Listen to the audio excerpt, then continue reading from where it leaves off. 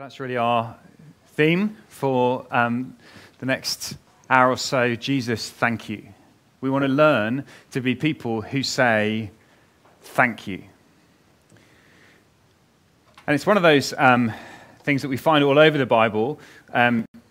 Johnny read at the start, Psalm 100. It says in Psalm 100, give thanks to the Lord, for he is good. His love endures forever. And that phrase comes up again and again and again in the Bible. In fact, if you want something to do this evening on a cold winter's night, why not Google that phrase, give thanks to the Lord, for he is good. His love endures forever. See how many times it comes up. See all the different scenarios, sometimes when they're going into battle, sometimes when the temple is fulfilled, all sorts of opportunities when God's people come together and they give thanks to God. That's what God's people do, right? We give thanks to God because he's good and his love endures forever. And if you've got a Bible and you turn a few Psalms later to Psalm 106, you'll see it again. Psalm 106, verse 1 says this. This isn't going to surprise you now. I've sort of spoiled it. Psalm 106, verse 1, praise the Lord. Give thanks to the Lord, for he is good. His love endures forever. Psalm 107 starts, give thanks to the Lord, for he is good. His love endures forever. This is a big deal. And as God's people, we need to learn to give thanks. And I think we need to learn it because the reality is it doesn't always come naturally to us. We are not, by nature, thankful. We don't always find that easy. It's always about this time of year. I remember as a boy that there'd be a morning when my mum or dad would say, right, today we're going to do thank you letters. We've had all these lovely presents from people, and now we're going to write the thank you letters. It was hard. That was a hard morning. A whole morning of being thankful, of being grateful. And there were points in that morning when I genuinely remember thinking to myself, I'm not sure it was worth it. I'm just not sure that these presents were worth this much pain and suffering. It's weird, isn't it? It's weird how much we have to teach, parents teach their children to say thank you. It's one of the words, there aren't many, but there are a few words which grown-ups constantly say to children. What do you say? Thank you. I remember doing that when our kids were little. What do you say? One of them had been given a present, and we said, what do you say? And he looked with a slightly panicked expression on his face, and he went, sorry? I know there's one of the words. It's either sorry, thank you, or please. I can't remember which one it is. But we're constantly trying to get our children to say thank you because by nature, thankfulness doesn't flow out of us. There are other things that flow out of us, which parents don't teach their kids to say, but they seem to say quite naturally and quite on their own. And we can be like that too. We need to learn to be people who give thanks. Give thanks to the Lord, for he is good. His love endures forever. It is a command. It is an invitation. It's our responsibility and joy today to be able to give thanks to him. And what I want to do is just, like Johnny said, break up this service in a slightly different way today. I hope this will be helpful to you. I hope it will draw out, I hope God by his Spirit will draw each of us out in thankfulness. Even if perhaps we've come this afternoon or we're watching at home and we don't feel very thankful, I hope this afternoon that God by his Spirit would change our hearts and draw us out in thankfulness to him. I mean, come on, you've made the effort to be here. Those of you who are here, you've made the effort to be here. You might as well make the most of this. And you've tuned in. You might as well make the effort of asking God to change your heart this afternoon, to draw you out in thankful praise of him. But we're going to do it slightly differently. I've got three big things I want us to think about why thankfulness matters. We're going to break those up with videos and songs to help us this afternoon to, as a church family, thank God. Here's the first reason why thankfulness really matters for God's people. And that is, it's because this is what he saved us for. He saved us so that we would be thankful. Now, let me be really clear. We're not just thankful because he saved us. It's what he saved us for. Let me try and unpack this because you may not quite see why that matters. Do you know, one of the ways that the Bible describes sin, one of the ways that the Bible describes our problem as human beings, is that we don't thank God. So, in Romans chapter 1, when the writer Paul tries to unpack and show what's wrong with humanity, one of the phrases he says is this. He says, this is Romans chapter 1 and verse 21. It says, although they knew God, this is talking about humanity, God has shown himself in creation. Although they knew God, they neither glorified him as God nor gave thanks to him. But their thinking became futile and their foolish hearts were darkened. You see, when we think of sin, we can tend to think of the bad stuff, the naughty stuff, the stuff we know is wrong, the things we shouldn't do, all of that sort of stuff. Actually, the Bible says, no, at the heart of our sin is a failure to thank God. Like the little child who can't be bothered to write a thank you letter to Aunt Ethel for the socks that she sent again this year. We can't be bothered to turn and thank the God who gave us life, who gave us everything. He created us. He gave us this beautiful world. And we want his gifts, but we don't want him. They neither glorified him nor gave thanks to him. You see, that is at very root what is wrong with us. And that is why it's so hard to get kids to say thank you. It's why it's so hard to get us to say thank you. Because sin at the very heart of our lives is anti-gratitude. So let's think of Aunt Ethel and her socks. She's taken all this trouble. She's given you the socks, and you can't be bothered to write a thank you letter. What does she do in response? Perhaps she thinks to herself, well, ungrateful wretch, never sending them socks again. And that's the end of it. That's the end of Aunt Ethel's sock-giving dynasty, and you're on your own with cold feet. What's God's response to human beings who have not thanked him? Do you know, when you stop and think about all the things that you have had this year, all the things that you have enjoyed, all the things, even in a tough year, and how slow we are to thank God, even us who know him, how slow we are to thank him. What does God do with ungrateful people? I'll tell you what he does. He saves them.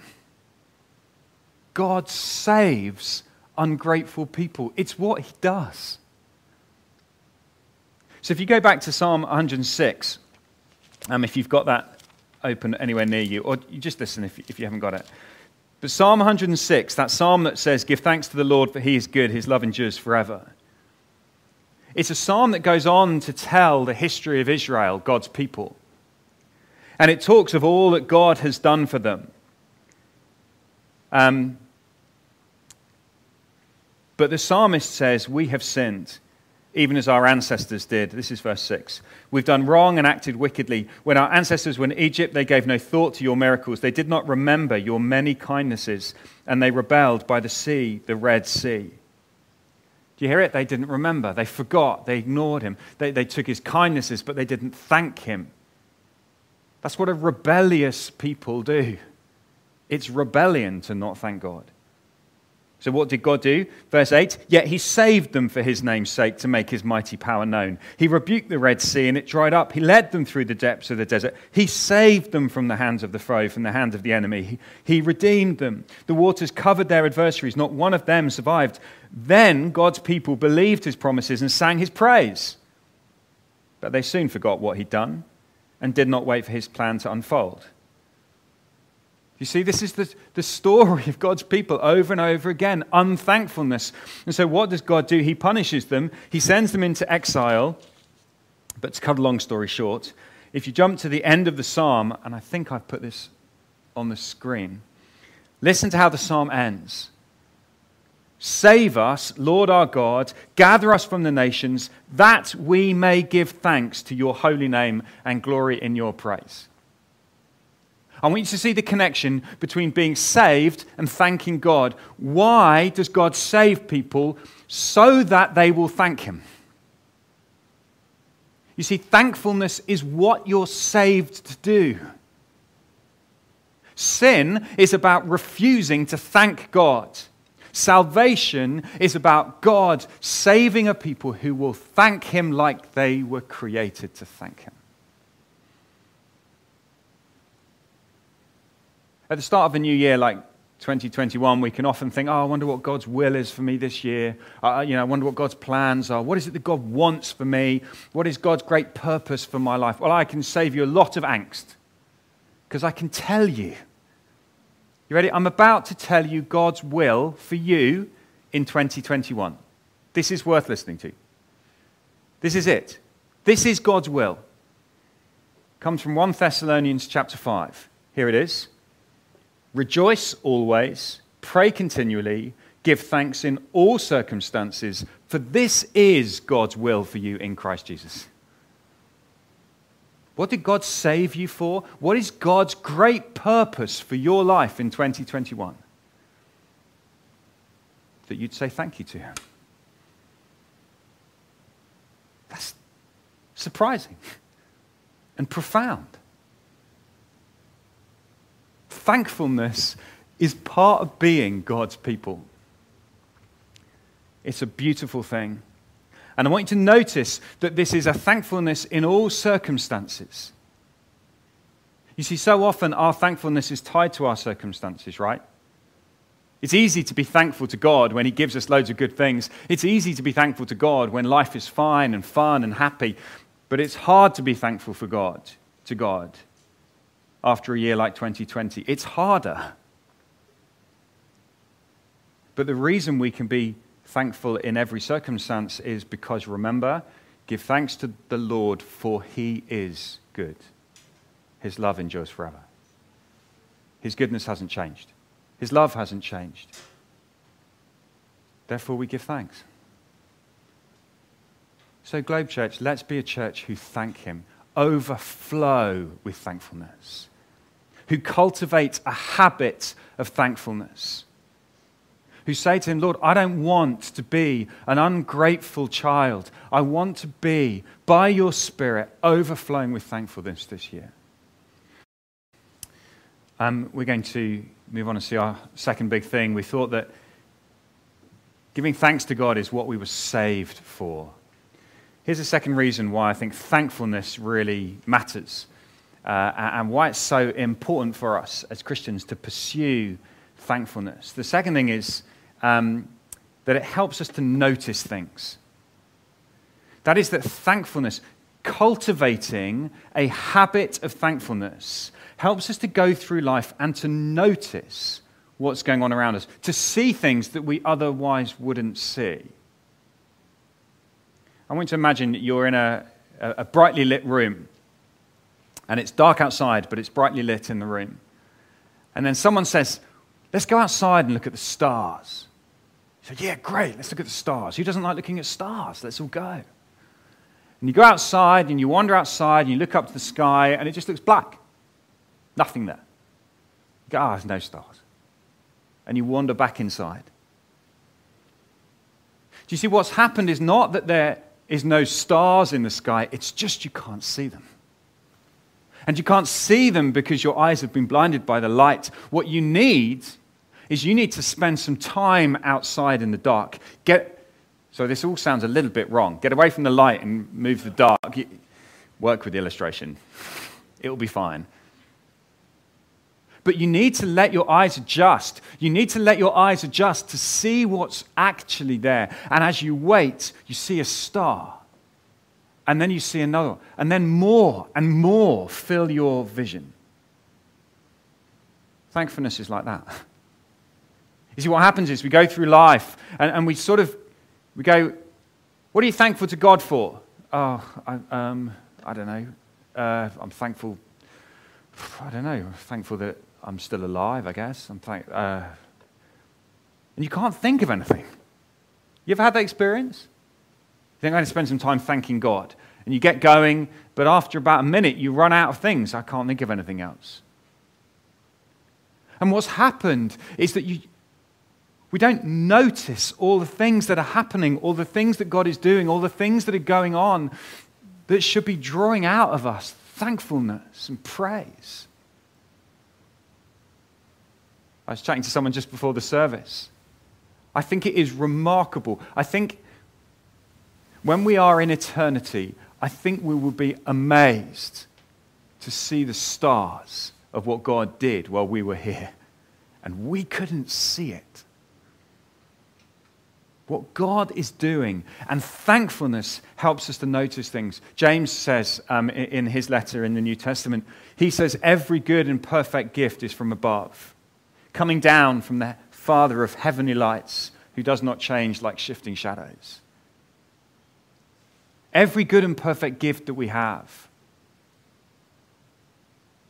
But the danger is that we can go through life and rather than see and notice and be drawn out in thankfulness, actually what we see is all the things we don't have.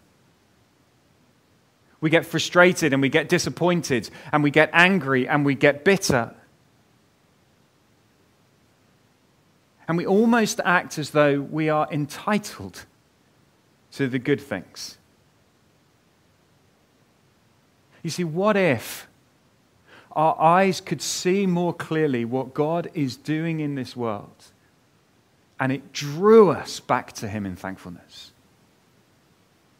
Let me share with you a story from Luke's Gospel, which I hope will help to make this point a little bit more. In Luke's Gospel, in Luke chapter 17, we're told this really interesting story. And we haven't got time to unpack this in loads of detail. I just want you to see one thing from this story. Jesus was on his way to Jerusalem. He traveled along the border between Samaria and Galilee. As he was going into a village, 10 men who had leprosy met him. They stood at a distance and called out in a loud voice, "Jesus, Master, have pity on us." When he saw them, he said, "Go, show yourselves to the priests." And as they went, they were cleansed. One of them, when he saw he was healed, came back praising God in a loud voice. He threw himself at Jesus' feet and thanked him. And he was a Samaritan. Jesus asked, "Were not all 10 cleansed? Where are the other 9? Has no one returned to give praise to God except this foreigner?" Then he said to him, "Rise and go, your faith has made you well." Isn't it an interesting story? There were 10 of them. Only one came back to say thank you. Only one of them allowed gratitude, thankfulness to draw him to Jesus. The others took the cleansing but walked away. And Jesus has a very special word for this one who came back. A very special promise. He says, "Rise and go, your faith has made you well." Now hold on a second, weren't the other 9 cleansed as well? Was it at that point they suddenly all got their leprosy back? No, I think what Jesus is saying to this man is something deeper. He says, yeah, you were all cleansed of leprosy, but you've experienced something more. You have noticed, and that noticing has drawn you to Jesus in thankfulness, and this man has experienced a deeper wellness. This word that Luke uses for made you well is the same word as he's saved. Your faith has saved you. Here is a man who, because he noticed what Jesus has done and it drew him to Jesus in thankfulness, he now experiences a deeper wellness, a deeper healing, a deeper salvation. And what if in this coming year we are drawn to Jesus in thankfulness, to come and say to him, "Jesus, thank you. That we walk through life and we see it, we notice it, we see what's going on around us. There's an old hymn, it's completely out of fashion now, that says, count your blessings, one by one. Name them one by one, and it will surprise you what the Lord has done. Here's some ideas practically. You say, well, what does this look like? I think it takes time. It takes time for your eyes to adjust to see the stars. So why not set aside some time to do this? One way that we've got into the habit of doing it as a family on New Year's Eve, I'm not saying this is a great way of doing it, but every New Year's Eve, we take the letters of the alphabet and we try and think of something we can thank God for each letter of the alphabet. And it's terrific because it forces us to slow down and stop and think. And we thank God every year for xylophones. I mean, when was the last time you stopped to thank God for the great gift that xylophones are to the world? Because we do it every year, unless someone's broken a bone, and then it's x-rays. It's brilliant if someone breaks a bone. It's like, yes, we've got an X. But seriously, it slows you down. It makes you stop. It makes you think. And it leads you to thank God. Okay, here's another way of doing it. Why not think of the people in church? You see, yes, we thank God for who he is, but we also thank God for what he's doing. Why not thank God for the people around you, the people you see in church? You could spend a long time thanking God, surely, if you have a list of names of people in church in front of you. And the reason I suggest that is because that's not my idea. That's what the Apostle Paul did.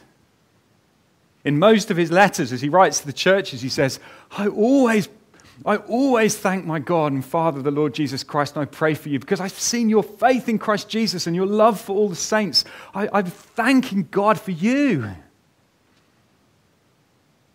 That's thankfulness. How thankful have we been for one another this year? How thankful have we been to God, where we've said to God, thank you for this person. Thank you for what they're doing. Thank you for what you're doing in their life. Noticing. Would we ask that God would help us this year to notice and draw out of us thankfulness? The third thing I just wanted to share with you about thankfulness is that thankfulness is important because it fights against our pride. It's what we're saved to do. It helps us to notice things, and it also fights against our pride. And what I mean by that is that when I say thank you to someone, I'm acknowledging I need you. I'm acknowledging that I'm not a superhero. I'm acknowledging that I am not an independent being. This is why thankfulness is hard, because we like to think that we can cope on our own. But actually, when I truly say thank you to someone, I'm saying you have done what I needed you to do, and I'm so thankful to you and thankful to God for you. So as we say thank you to God, and as we say thank you to one another, we are acknowledging our own weakness. In fact, and this is the genius of this, I think, the very act of saying thank you feels so pathetically weak. When someone has done something incredible for you, and you turn around and say, thank you. It just feels so weak, doesn't it? That's not enough. Because everything in us wants to sort of pay back. Everything in us wants to deserve this kindness we've been shown. Everything else wants to earn it. It's like that moment that probably most of us have experienced this Christmas when someone has given us a present that we weren't expecting. We didn't know our friendship operated on a present-giving level. There was a misunderstanding in this. We thought we were a non-present-giving friendship, and we were chilled with that. Suddenly, you give me a present. It's like, this has raised the stakes. Now what do I do? Now I have to run around my house looking for a present to give back, wrap up and say, yes, I got you something too. Why do we do that? We do it because thank you's not enough. Because instinctively, we feel like we need to do more than just say thank you. It's the genius of saying thank you. Thank you is weakness. Thank you is not impressive. Thank you is not paying back. Thank you is just receiving as a weak beggar. Thank you. And it honors God more than you would ever know. What dishonors God is when we act as though we can pay him back, when we act as though we can deserve what he's given us. No, we can't deserve it. We could never earn it. So embrace the weakness of thank you. Embrace the weakness of receiving something that you don't deserve. Thank you. You see, sometimes we fall into that trap of thinking that our thank you needs to be glorious and grand in order to impress God. You know, we need to be very careful of gratitude as being a motive for our obedience this year. You know, I should obey God because I'm just so thankful to him and I owe it to him. No, that's not how thank you works. Thank you is a full stop at the end of it. Thank you is it. What God asks of you this year is that you would thank him. Full stop. Not that you would show it in your wonderful acts of devotion and by reading through the Bible in a year and by having a quiet time and by giving more money and by being more committed at church. None of those things is what God is demanding of you. He's saying, just thank me. All of those things are privileges that we get to enjoy because we're one of his people. It's my privilege to be able to read more of his word. It's my privilege to be able to give. It's not my thanks to him. Thank you is a full stop that receives what God has given and says thank you. So let it humble us. Let the very pathetic weakness humble us. When you feel guilty this year and you feel like you've sinned and you feel like you've failed massively and you wonder how God could ever forgive you, you get on your knees and you say, Jesus, thank you that you died for me. I trust you. That's it. You don't then make it up to him in all sorts of other ways. You just say thank you. It's so humbling because it feels so weak. And yet that's what God saved us for. Let's embrace the weakness and futility and humility of thank you. And that's true in our relationships with one another as well. When someone does something for you, when someone serves you in some way, say thank you.